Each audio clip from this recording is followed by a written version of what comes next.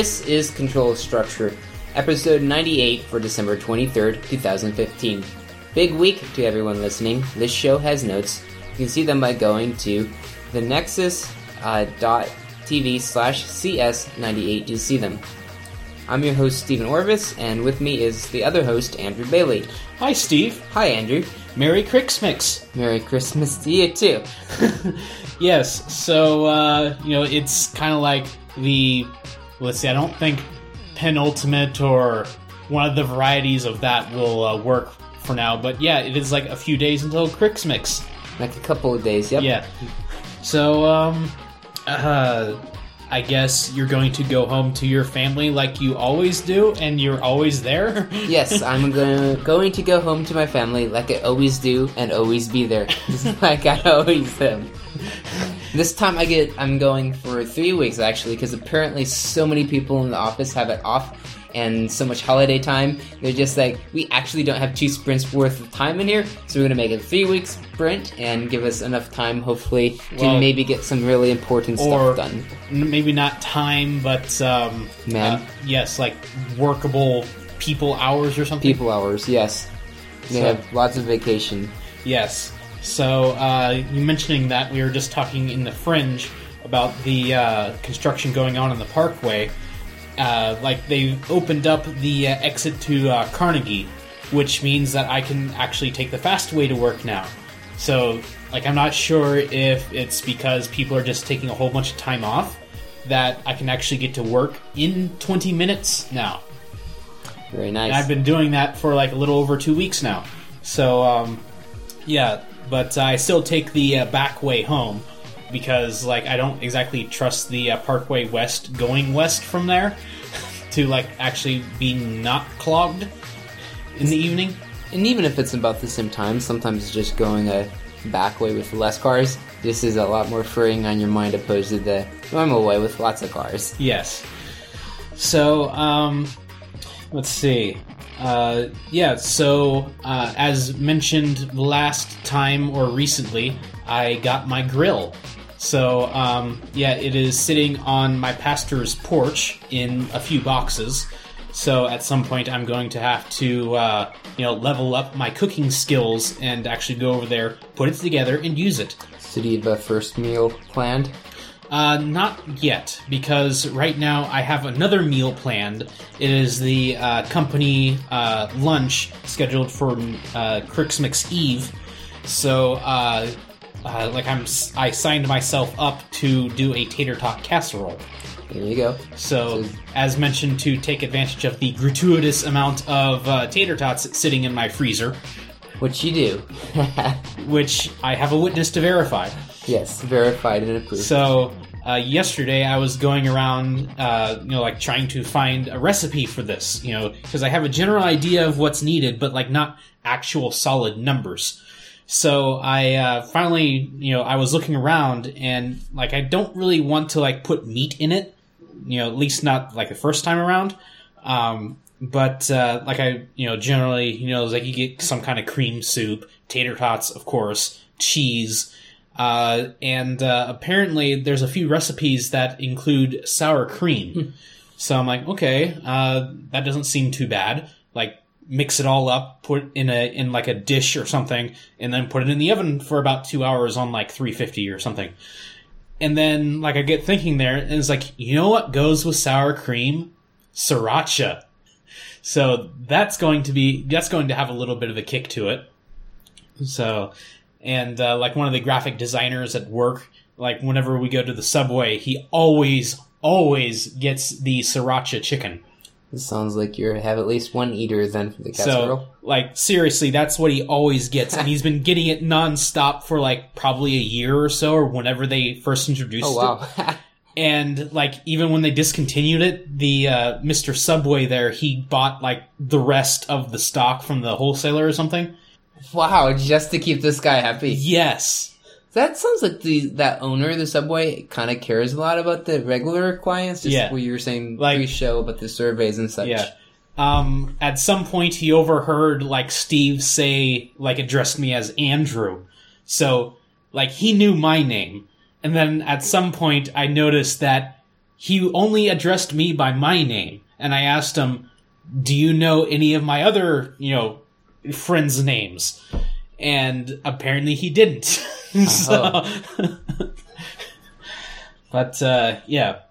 So, yeah, I'm going to be making a sriracha-based tater tot casserole. There you go. Sounds good. Yes. Let's see. What else has been happening? So, yeah, meanwhile, I've been, still wandering the wasteland in Fallout 4.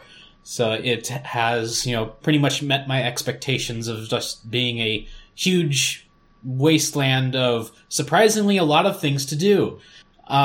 They've seemed to have combined SimCity with, like I was going to say Minecraft, but like it's, you come to a place and sometimes you can build things there to like attract people and like make the world a better place.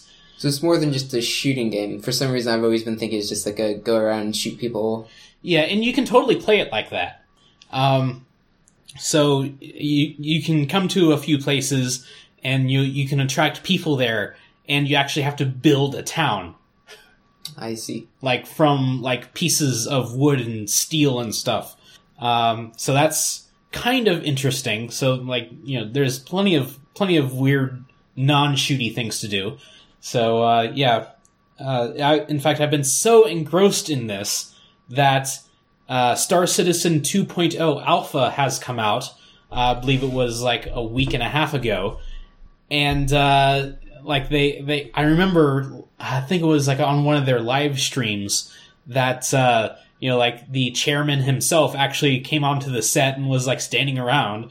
And he's like, yeah, breaking news, we're releasing 2.0 Alpha tonight to, like, the whole universe, like, actually pushing it to, like, the proper live servers instead of, like, their testing servers that they had it on. But, yeah, this is great. I still haven't played it yet, but I've heard that, it's actually, like, you spawn on a space station. And you can, like, go over to the other side of this gas giant and, like, there's, like, some other things that you can actually fly to. And you're not limited to, like, a space hangar. Or you're not just limited to, like a city block or something. So the first one wasn't much more limited where you could go and what you could do then? Yes. So, this is what has been promised, well, maybe not promised, but has been alluded to for, I don't know, like 7 months or so. Because, like, the FPS module was supposed to come out, I don't know, around May or June or so. This is that. Okay. And it has a whole bunch of other stuff in with it, too. So this is a person being able to walk around, see things, interact with the environment, and shoot people. And fly ships. Like, very long distances. It seems very Star Trek-y-ish. Yes. So, anyways, even, as I said, even though it's been out for a while, still haven't gotten to it yet. But, when I finally finished Fallout and come out of my vault, I will take this for a spin, but I will avoid Chiron Beta Prime. This year has been a little crazy for the Andersons. You may recall we had some trouble last year. The Robot Council had us banished to an asteroid. That hasn't undermined our holiday cheer. And we know it's almost Christmas by the marks we make on the wall. That's our favorite time of year. Merry Christmas from Chiron Beta Prime, where we're working in a mine for our robot overlords. Did I say overlords? I meant protectors. Merry Christmas from Chiron Beta Prime.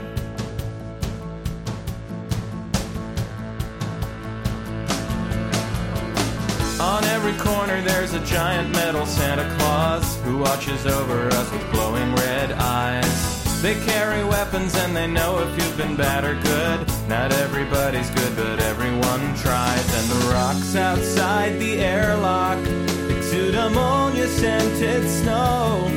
It's like a winter wonderland. Merry Christmas from Chiron Beta Prime, where we're working in a mine for our protectors. Merry Christmas from Chiron Beta Prime.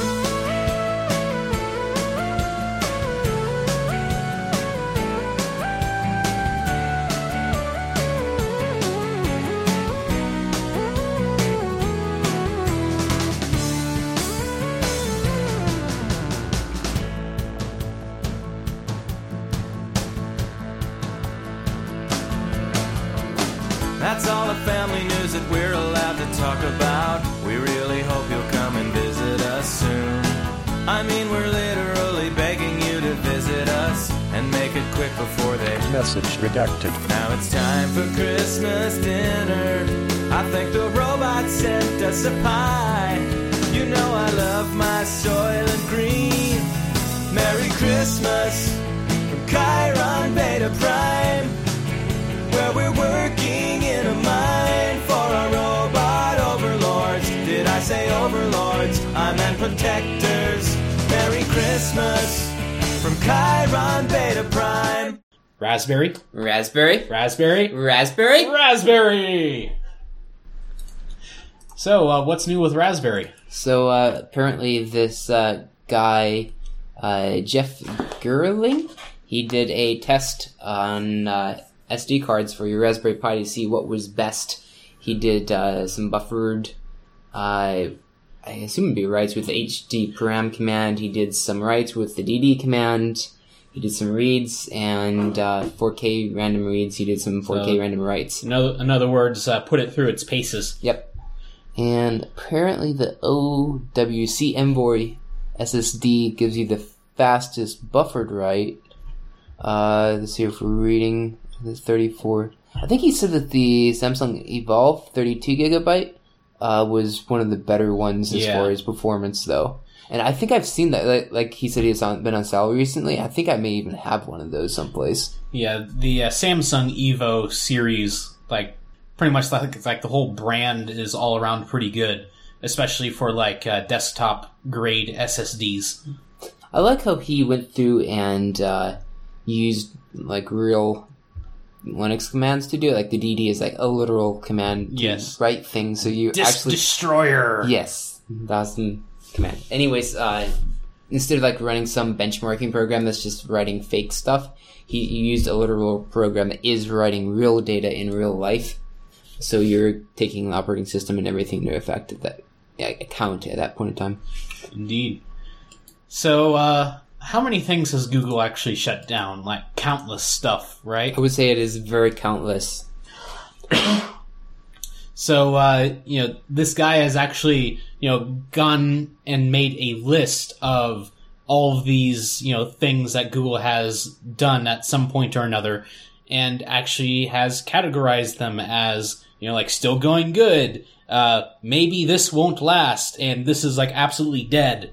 Categorized by general popularity, or at least maybe not notoriety, but at least names that are constantly out there. Mm-hmm.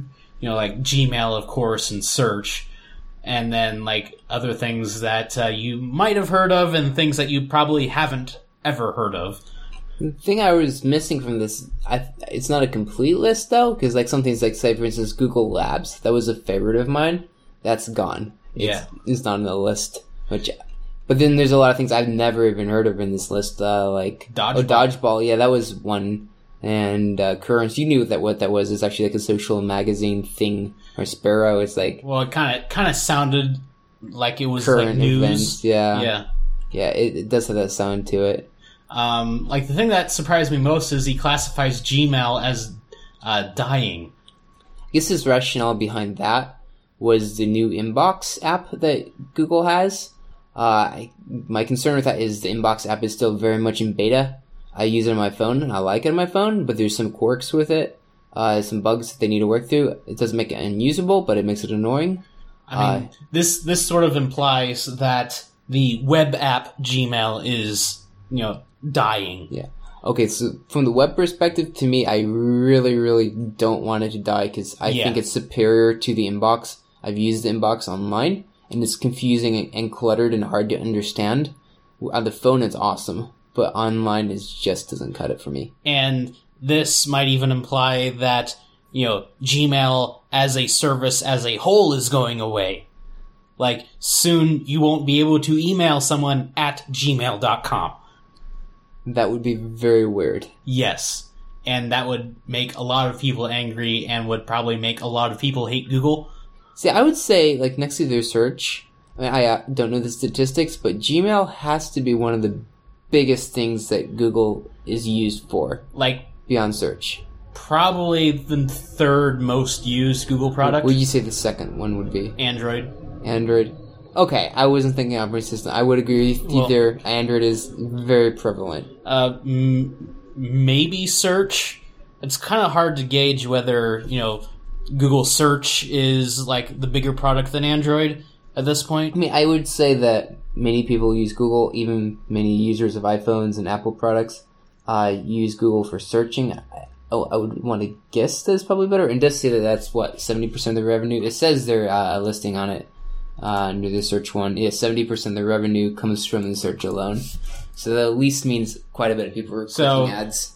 So, yeah, that probably means that it's their biggest product. That's what I've always heard, is that's kind of their flagship bread and butter. Yeah. Which is kind of ironic. It's such a simple thing, such a simple concept, and they have all these other services that are money pits, and not an issue for them because the whole world is clicking them. Yeah. I've heard it described as Google has a wall and money just pours out of it.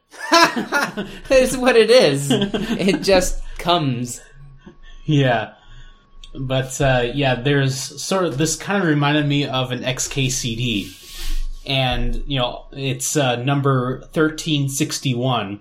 The one where, the stick figure says, "The rumors are true. Google will be shutting down Plus, along with Hangouts, Photos, Voice, Docs, Drives, Maps, Gmail, Chrome, Android, and Search, to focus on a core product, the 8.8.8.8 DNS server." Because the less popular 8.8.4.4 is slated for discontinuation. That's great. Which actually made such a splash that Google actually made a reference to this comic in the DNS server. That is awesome. So, I actually had to look around quite a bit for this because, the top result for, any relevant search term for this would return the comic and things actually directly related to the comic, and not the actual reference that, in the DNS response. So I'm trying to understand, this is like a help page on their DNS? No, this is the actual protocol response. So it says question section, and it's something in, and then the answer, it's giving out the XKCD comic at some point in time? Yeah. Trying to understand what... Yeah, in TXT, and then gives the URL. Interesting. Yeah. So speaking about Google and things that they have, well, there's math.random, and then there's math.random. And in case if you're scratching your head wondering, what are you talking about? These are actually different implementations of the JavaScript math.random. So it seems that,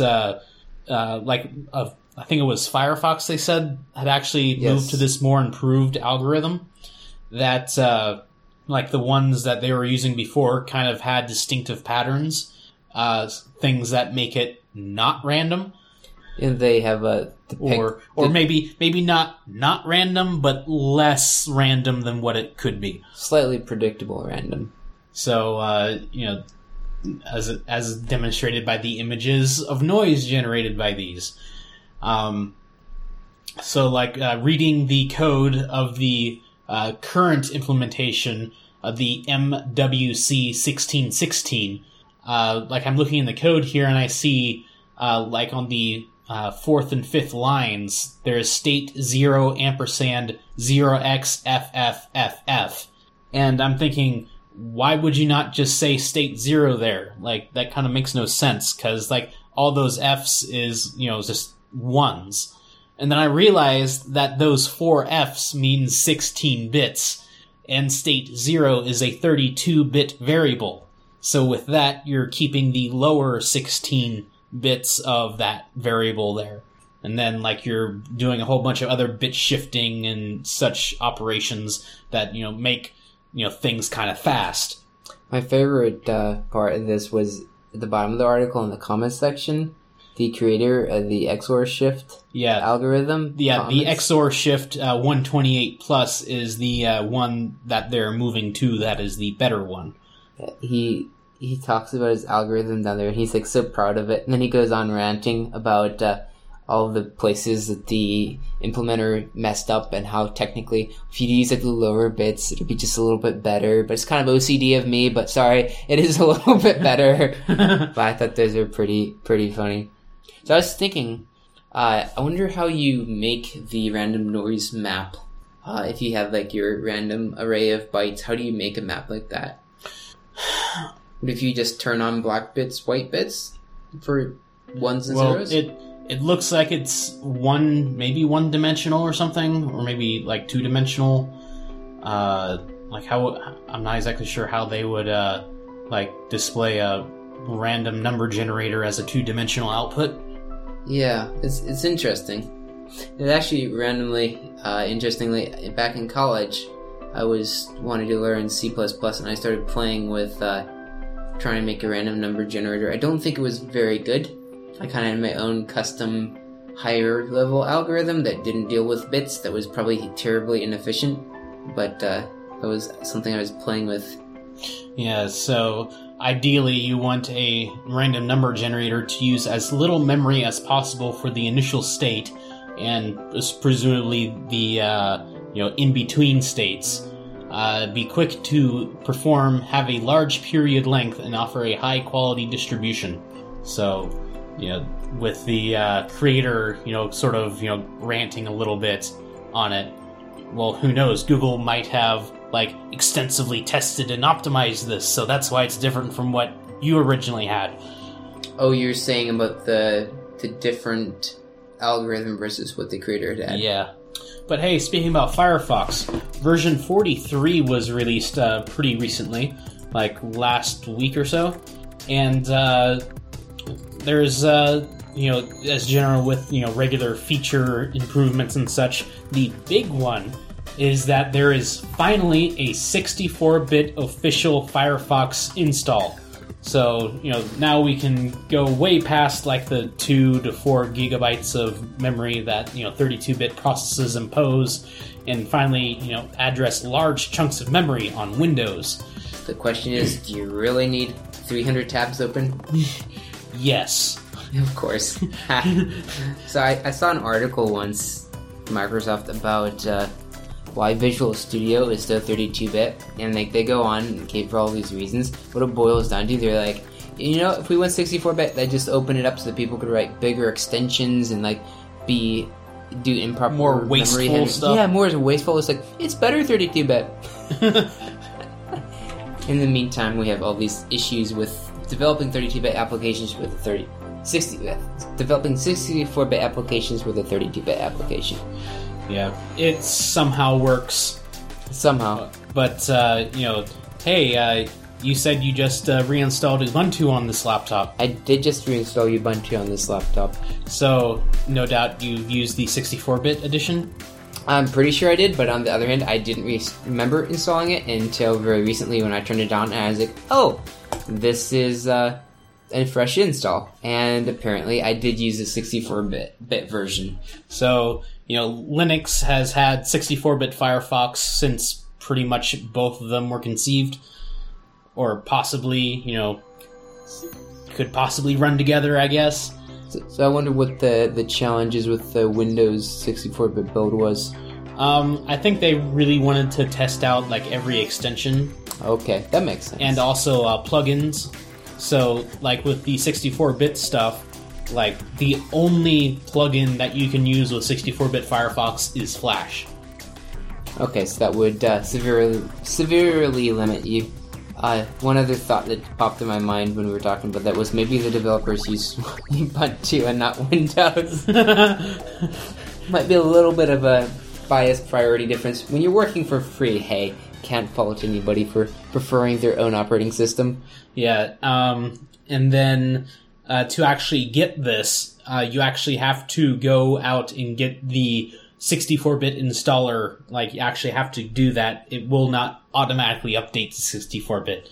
You actually have to go out and actually get the installer. So I wonder if while it's out, if it's not exactly totally out yet, that they wouldn't upgrade you. I mean, it doesn't make sense though, too, because typically 32 doesn't update itself to 64, I guess.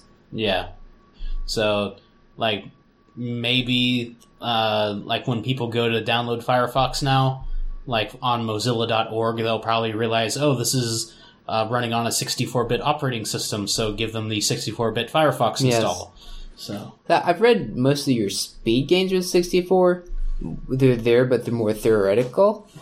Whereas your memory, obviously, is real. The speed gains, because people talk about the speed, but it's more theoretical. So there may not even be a huge... Actually, there is some truth to that, because at least on x86, when you go to 64-bit, you get, you double the number of integer registers, and they're extended out to 64-bit. So instead of having, I think it was like 8 32-bit registers, you now have 16 64-bit registers. You have more places to stick stuff in. Yeah. So that makes sense. Yeah. And also, I believe the SIMD registers are also extended out and doubled as well. So, yeah, you can work with a lot more numbers at once in 64-bit than you can at 32. Assuming they're using them. That's going to be what it comes down to. Of course, over time, compilers get optimized and whatnot to realize that, oh, this weird mangled code that you wrote in C, this can be used with SSE2 and get massive gains. So speaking about Ubuntu and whatnot, the next version, 16.04, I'm not sure what animal it's going to be called. Usually I just say Ubuntu Vulgar Vulture or something. But 16.04 will be the next long-term release, at least long-term support release, that is. And there's this little thing in Ubuntu called the Unity Dash that, by default, whatever you punch into it will search not only your local machine, but also search, I think it's Amazon? I think it searches Amazon too, which that's kind of always annoyed me and made me wonder if Amazon paid them off or something too. And I don't know, it's you're looking for a file on your machine or something, and you type stuff in, and it's giving you results on the internet. It's like, I typed in stuff looking for my stuff, and I really didn't want internet Top stuff. secret project.doc. I was like, really? I didn't want a government file. I think to me, it's like, if I want to use the internet, I'll just open up Firefox and use the internet. Yes. Because it's going to open up Firefox anyways when I click the link, so there isn't too much of a difference. Yes. So, yeah, that will be off by default in the next release. So, yeah. Are you just disabling it right now? I was looking to see where it was at, since apparently you can disable it. I remember once upon a time there's this menu you can get into that's kind of like a registry in Ubuntu. It's been such a long time. This is a crap I have against Ubuntu. Their system settings control is nice for if there's what you want to do is there, but it's really bad if there's something you want to do that's not in there, and it's too simple. Yeah. There is someplace a really awesome menu that shows you all these settings. I can change say how the left-handed click X and minus. I can change it over the right-hand side. There's all kinds of things you can do in that menu. I just don't remember what it's called. Well, maybe you should use the Unity Dash to search for the setting that tells you how to turn it off. Turn off Unity Dash. Online search. Online search. And it has opened Firefox and done nothing else. So apparently it doesn't even work. Okay, maybe you have to copy and paste that into Google. Maybe. Actually, it could have... Did this version of Ubuntu come out yet, or this is a future planned release? The next planned release. Okay, the next planned. Because I was curious because I did just download this one like the other day. So apparently there are answers on askubuntu.com. Yes, and if I remember, I think you uninstall a package. Let's see what the answer is. There you go. Command, you do that fancy command. Make command globally, log in, bash settings, you save it. Hey, go ahead and put that into the, whatchamacallit, show notes. Sure. Show notes. We will put it right underneath the Ubuntu place. Yes. There you go. That would be a very sensible thing. Yes. If you recall, I work in e-commerce. So this involves people punching credit cards into web pages and, like, processing credit cards and, like, taking money off of them. Well, with that comes a whole slew of PCI compliance standards. And you might ask, PCI, well, why does, like, expansion slots have anything to do with punching credit cards into websites? Well, it doesn't.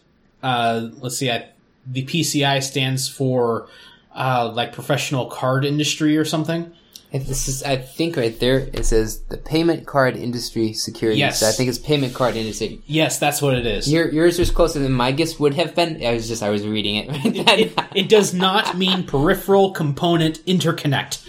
So, there's a, I wouldn't want to say maybe onerous, but sort of concerning thing in here about disabling TLS 1.0.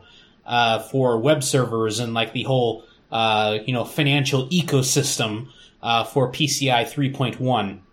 So, or as the PCI calls it, early TLS, which is very nebulous. I mean, like, there's version numbers on these. Use them. Yes, this is true. So, as of like June or January 1st of next year, let's see, it gives the new dates, but probably as of the 30th of June 2016, everyone was supposed to turn off TLS 1.0 in order to be PCI compliant, or at least have it off by then.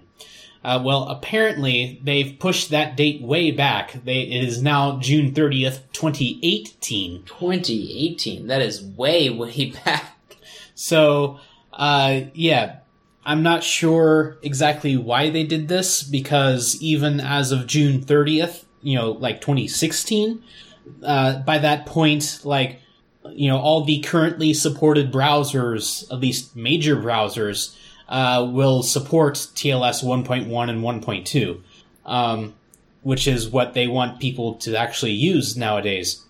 So, if you recall, it'll be like sometime in January that Microsoft will suddenly stop supporting versions of IE that are not the latest for that operating system. So that means you don't have to really support the older versions anymore at all. Right. So you only have to support the latest version of Internet Explorer on that operating system. So, for instance, Windows 7 shipped with IE 8. As of right now, IE 8 on Windows 7 is supported, even though you can get IE 11 on Windows 7. So as of, February, only Internet Explorer 11 will be supported on Windows 7. I wonder if they're going to patch upgrade everyone automatically when they do that. I'm just thinking all the people that are on older versions that should upgrade. I'm pretty sure Microsoft through Windows Update really pushes new Internet Explorer versions pretty hard. So, these are people who have for some reason chosen not to, or grandma doesn't notice the update icon in the taskbar. I've never updated Windows before in real life. So, this is, sort of concerning for my company's clients, because the one, I think it might have been 2 weeks ago, ran a scan and found out that, their Demandware instance, still supports TLS 1.0, and that's not, PCI compliant, and, they I don't know, kind of got a little belligerent at my manager. Like, why has this happened? You need to turn this off so we can be, like, completely compliant. And, my manager, calmly referenced the Demandware announcement of, like, deprecating all this stuff. And, please read this. Demandware is compliant, and they have plans for this. And then, like, just this evening, my manager, like, even during a meeting, when, like, we weren't the ones, like, talking, he's like, you remember that TLS thing with BCI compliance? Yeah, they pushed that back. So then I immediately searched for this article. But, please update your TLS compliance to be compliant. Speaking about security and stuff, firewalls, they need to be working, like, perfectly and not have any backdoors in them, right? Yes. It would be, pretty stupid if, say, your Juniper NetScreen 5200 happened to have a backdoor in it. Apparently, Juniper Networks has issued a urgent security advisory about unauthorized code found within the operating system used on these firewalls. Apparently, there's a hard-coded password in there that looks an awful lot like regular code, to apparently fool someone doing a code review. Yes. Which, if I found that, if I somehow found that, I would be like, what are you doing? Did you, copy some code in there for, to debug it or something? I think this was in operating system updates that were included in 2012 and 2013 for version 6.2.0 R15 through 6.2.0 R18 and 6.3.0 R12 to 6.3.0 R20. So the fix for this is to just update your stuff. Presumably they have updates available for this. So was the company internally found their own problem, or did some third party that was analyzing it find this issue?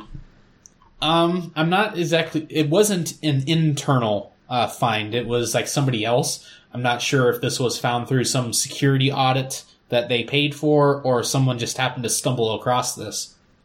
Metasploit project founder and Rapid7 researcher published an analysis of the affected versions, including administrative access password that had been hard-coded into the operating system.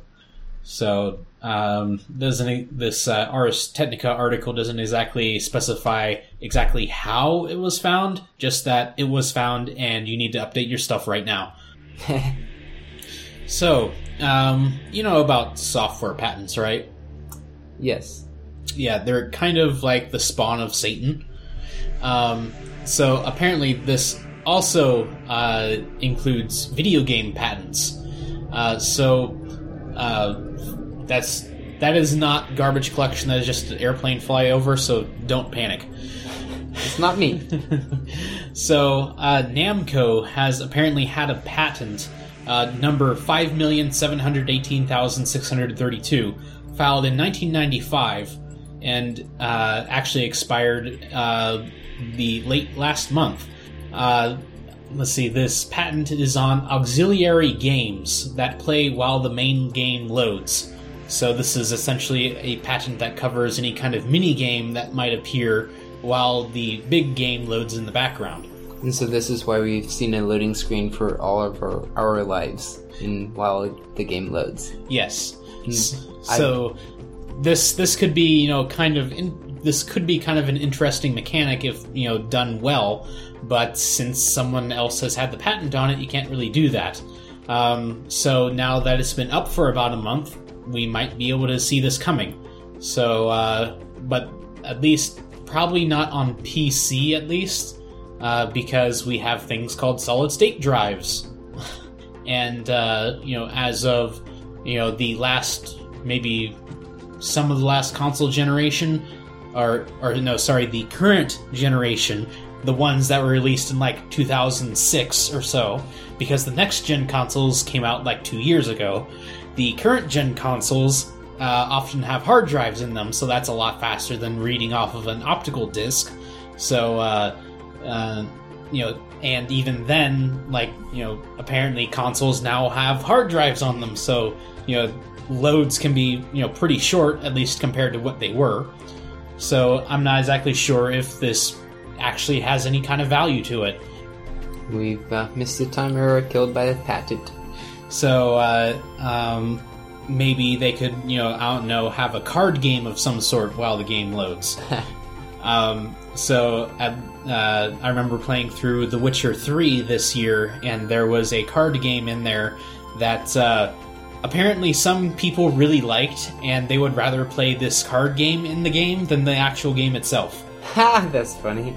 And, someone has actually, printed out all these cards and, made a really nice set that's just this card game. Oh, wow. From The Witcher 3. So, have you ever tried to read some sort of non-text file format? Yes. I've had some weird oddball file format that I've never heard of before, and then you're trying to figure out what on earth I should use to try and open this file. So, there is actually a wiki that documents several file formats. So, these aren't your, run-of-the-mill, plain text, configurations or XML files or anything like that. These are things like zip files. These are things like game save files. These are Microsoft Office formats, stuff like that. More common file formats. Yes. See, I was about ready to go try. There's a fax service that I use. Well, used to use from way back when. I still have it though, and they send faxes to your email, and they send it in some weird format. But if you open it up because I don't want to install their proprietary fax viewer thing because it's kind of stupid and spyware-ishy looking. But if you open it up in not GIMP, InfraView, it'll actually read the faxes, which is kind of interesting and handy and nice since I don't want to install their stupid things. So I'm curious to see if they have anything in that file. So it's a JFX, I think? JFX, there you go. JFX, we see. I'm guessing it's some fax format. Fax format, so it's a real thing. Yes. Interesting. Some unnecessarily necessary formats. Unnecessarily numerous formats. Okay, I thought I said necessary. Okay. Unnecessarily numerous. Okay. So, apparently it just made the list of fax formats. Apparently it's a thing. So, yeah, OrphanView is pretty cool. It loads in an instant and apparently opens obscure fax formats. It does, and it does it beautifully.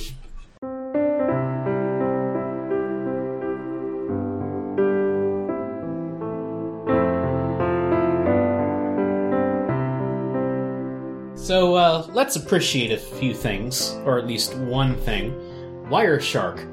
Ever used this before? I have used Wireshark. Yes. In college. And for people who don't know, Wireshark is a program that listens to your networking interface and records everything that comes across it, both in and out.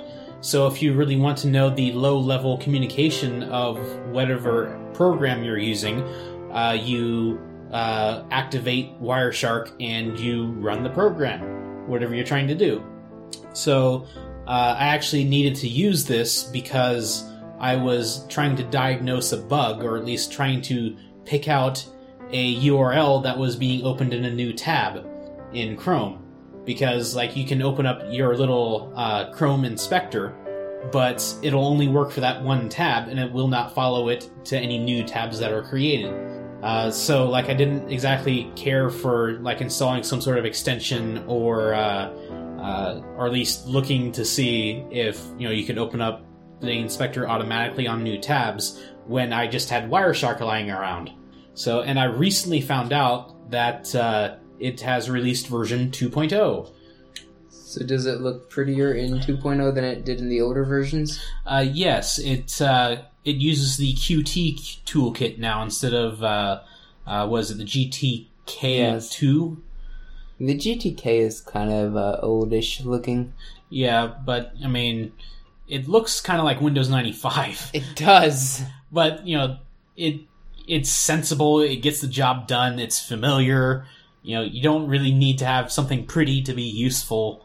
And this is true. If it's well designed, it's okay. So, unfortunately, I discovered that I had released 2.0 after I had finished using Wireshark, what I meant to use it for. So you actually missed out on using the newer version. Yes. But I appreciate it nonetheless. There you go. Handy tool. So, you might remember me talking about Let's Encrypt earlier this year. Yes, that was the place that was going to give away free certificates so that everyone could encrypt their website so the entire internet could be encrypted. Yes. So, it entered open beta, I think, maybe a month ago.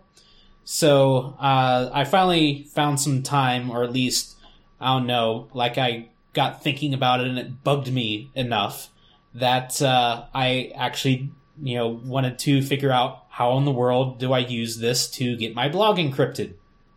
So, it only took maybe about 3 hours in total, but I actually got it.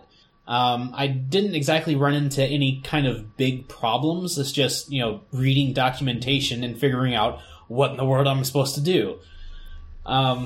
So, I finally got it going, and the green lock next to my URL, at least my blog's URL, looks kind of pretty, don't you think? It does.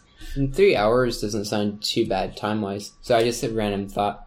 So I wonder, your certificate was probably installed on your web server, or could it be installed in something like WordPress automatically and injected?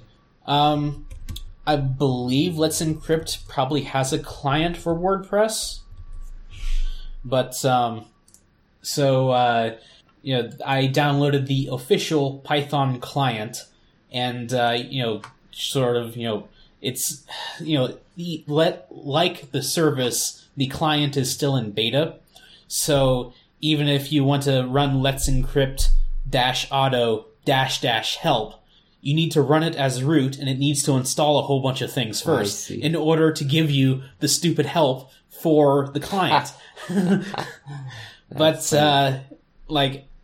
I eventually got over, the idiocy of this and, read it, and there is apparently, an automation file that you can write that, will, punch in, the domains that you want for this certificate, and, your email address, and, maybe one or two other things that, it can handle automatically, along with your, specified, method of, authentication, but at least proof that you own this domain. So what was the proof that you own? Do they, with, say, I'm thinking Google Ads, you can put an HTML file on a site, and they hit that HTML file to verify that it's there. Is it something like that? That's pretty much exactly what it is. So it can either run its own Python web server, in the client itself, or it can piggyback off of Apache. Okay. So, because I don't have Apache, I decided, just run the web server in yourself. I actually needed to direct port 80 from my router to port 80 on my server, because right now my router directs port 80 to some other port, so I don't need to run my proper web server as root. Whereas their web server was commonly running on 80, since that's just what everyone assumes. Yeah. So, I might actually have to modify this client in order to use the redirected ports, so I don't have to change my router configuration every time I want to get a new certificate. I think it's kind of annoying to have to change it all the time. Yes, because as a fun fact, Let's Encrypt certificates only last you 90 days. Oh, really? Yeah. So compared to most normal SSL certificates, they will last you for a year or two. So does that mean then you're going to have to go through the whole process every time? Or is there some automated way that it can be streamlined? Hopefully I'll get it to be streamlined. I actually have the SSL labs, or at least I think it was the Qualys SSL test for my web server. And it spits out all this detailed stuff about your encryption setup. Among those, it'll show you when your certificate is valid. And mine will be valid until Monday, March 14th, 2016 at like 30 minutes past midnight UTC, which I think would be more like 8 o'clock or so on the 13th of March. So I wonder what the rationale is of having it expire quickly. I wonder if it's like, if it's stolen or something, then it's not as much time. That's the idea of like SSL certificate validation dates anyway. Like the idea is because this is all automated, like there's no one looking closely at everything. So like if something goes wrong, well, it can really only go wrong for 3 months. So like if, that's at some point, I guess that's a reasonable compromise to have an automated service. So I guess at some point, like I'll add another option to my server startup script that, has like renew certificate. There you go. Because I actually have saved the commands that I used. So hopefully, like I'll figure out how to use that configuration file with the Let's Encrypt client that's been modified to use the redirected ports. So I can just run a simple command and be done with it. Yeah. That should work good. Because when I initially run it, I wrote out that little automation script, but it prompted me for all those values anyway. So I guess it doesn't actually look for that file automatically. You actually have to pass in, okay, look for the automation file. It's this one. And then I needed to run another OpenSSL command to convert the certificate file over to a PKCS 12 format that combines the certificate chain, my domain certificate, and the private key into one file. And then with that, I can shove it into a Java key store. Your screen keeps going dim. Shove all of that stuff into a Java key store, and that sits on my my web server's path. So it'll look at that and realize, there's a key store here, which it'll do anyway without having SSL configured on it. And I told it that for my blog there is a certificate here and like a whole bunch of other stuff that's under the alias theandrewbailey.com for this, and then it'll pick that up and run with it. So I wonder, from a commercial standpoint, I'm not sure what it costs to get a certificate. I wonder if they're going to be competitors to existing certificate authorities any? Actually not really, because there are, believe it or not, there are SSL certificates, then there are a few kinds of certificates. These that are being given out for free are the simplest domain validated certificates. So in other words, it just checks to make sure that the person on the other end actually has this domain. Then there are, I think it's like organization validation, which verifies that you are a real person. So that costs a little bit more. And then there are extended validation certificates that, stuff like banks and really important companies use that I think cost maybe upwards of $200 to $500 a year or so. Because an actual person actually has to research your company to make sure that you are a legit organization and that you're not trying to impersonate anyone. And those certificates are the ones that actually show the company name up in the URL bar next to the green lock. Okay. So, in other words, PayPal are the only people who can run PayPal.com. Yes.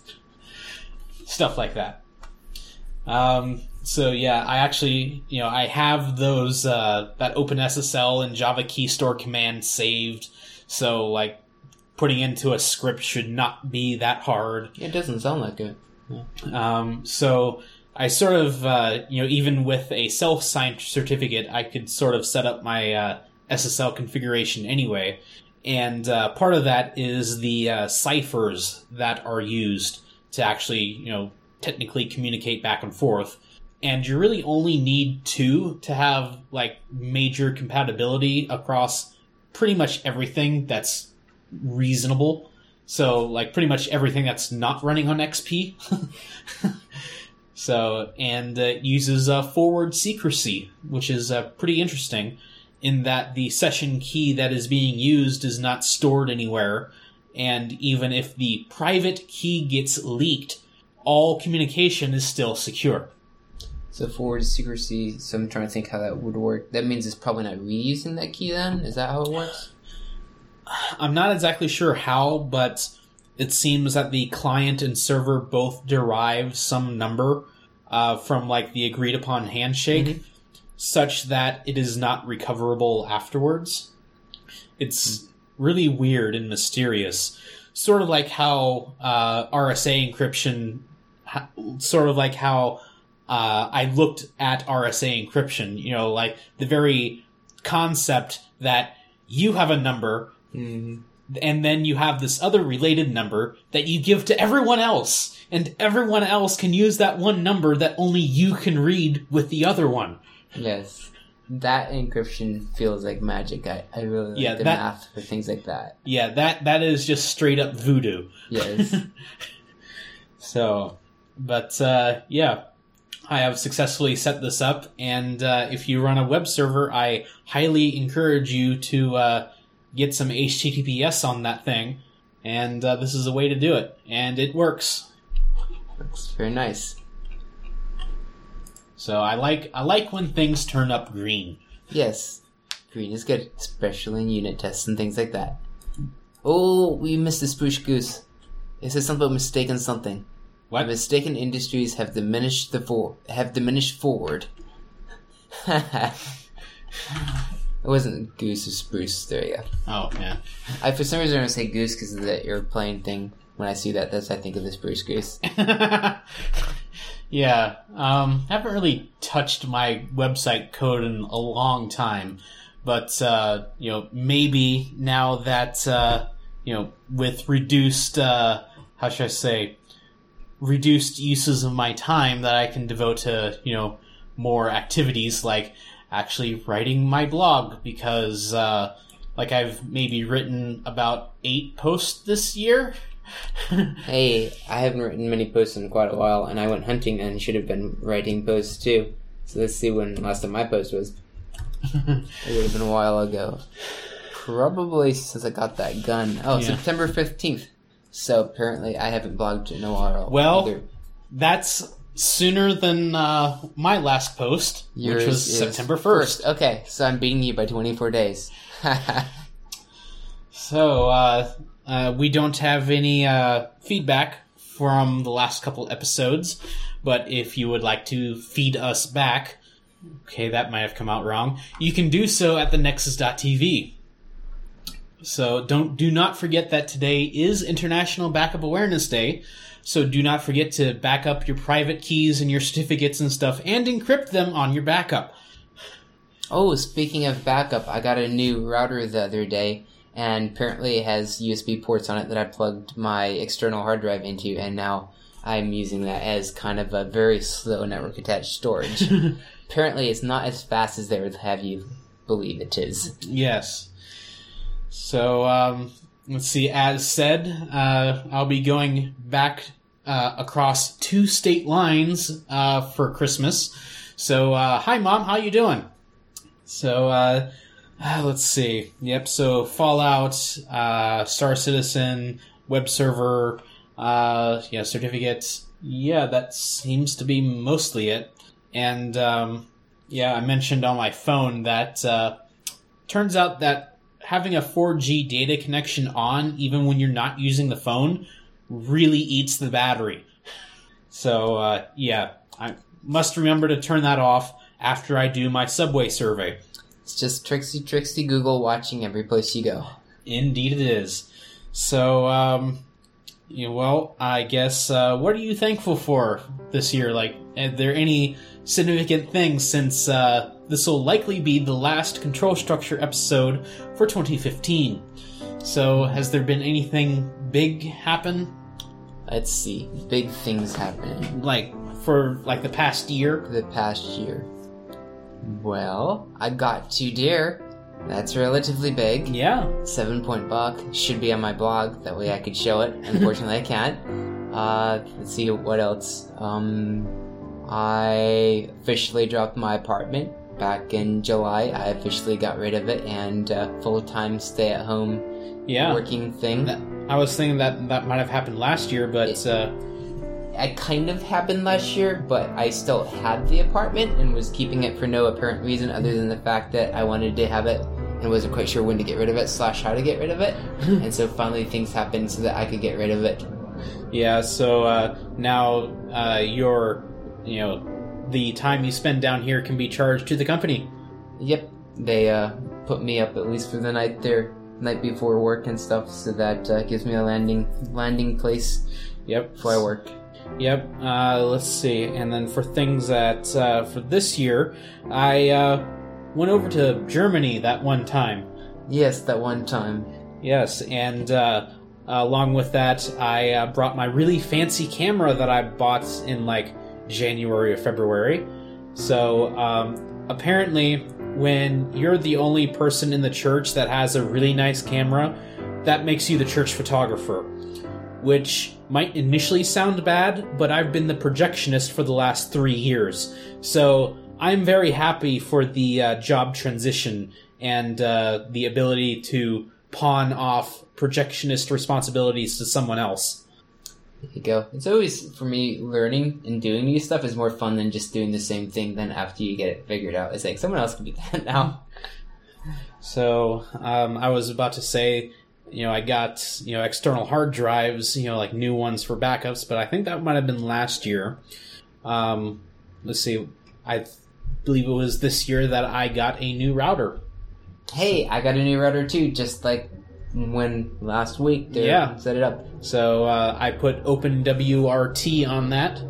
So it's very customizable, and let's see, I think it was like sometime last week that I was having some network issues, and so I unplugged it, then plugged it back in, still was having it, so I unplugged it for like 15 minutes, plugged it back in, then I realized that it was just Windows being mad.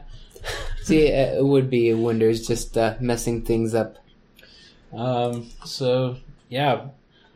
Things to look forward to. It was on Friday that I came into work, and my laptop slowly did not boot.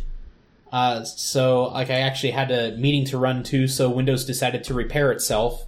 It was successful. That was very impressive. When you told me that it successfully repaired itself, I was incredibly impressed. And this was not the first time that that's happened. It'll happen maybe about once every 2 months or so, that it'll decide to not boot. But and my CEO has said that I've been next in line for a laptop upgrade.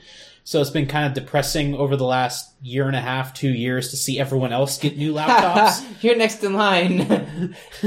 And the last one that got upgraded was my manager, and that was, 8 months ago. And my CEO told me this about 12 months ago. That's pretty funny. Which is really depressing, when apparently I'm not next in line. But if I recall, his old one actually had problems, so I messaged my CEO and said that I almost could not boot this morning. How's my new laptop coming? And she's like, well, I guess it's time. Which, now that I think about it, it's the end of the year, so they're probably figuring out budgets and stuff. Yeah. So, I was able to slip in a $1,200 to $1,300 laptop with a solid state drive. Very nice. The solid state drives are pretty nice. Which I believe will be a first for the office. So, I'll actually have to demonstrate to my managers that, yes, this is actually worth it. Look how fast everything loads now. Mm-hmm. So, I would not be surprised if this made such an impression that every new laptop from now on will have them. The only difference or slight problem that I have is my entire ecosystem has been optimized for 15.5-inch laptops, and this one is 17.3. So your desktop has not enough space, or Well, no, my bag might not be big enough to hold bag? a... Okay. So, might be getting a new laptop bag. Yeah, it's faster. It'll have 16 gigabytes of RAM, 256 gig solid state drive, so I might have to trim down my music collection on there, or maybe figure out how to stream it. Well, there you go. You can set up your home server and do something cool with that. Exactly. So, that might be an interesting project to do on the side. Sounds like a very interesting project. So, let's see. Anything you're looking forward to over the next year? Well, I mean, I've been looking at properties and things like that, so... Oh, yeah, you're looking to buy the farm. Yeah. Apparently farms are expensive, though, so don't know where that one would go. But, hey, you can save your money. It doesn't cost anything to look good at property. Real estate agents are really nice and let you look around. Just don't tell them how much you have. So, So doing some of that. With the oil and gas rush over, land prices may have actually gone down a little bit. I'm hoping they go down because, like you said, that rush, they're just like looking at properties. Like I've seen properties that went for like 20 whatever thousand and now sell for like 250,000 and other crazy $500,000 prices. Is like, it was not worth that much money 10 years ago at all. So I would really hope that maybe prices might come down. So, the Doubletree Hotel that the church is in, we actually started off there, but we moved when they wanted, like $10,000 for a week for Vacation Bible School. That's pretty crazy. And, rightfully, pastor kind of balked at that. So we moved our business elsewhere. So then when we came back, apparently they had rooms for $99 a night, whereas when we left, they were like over $200.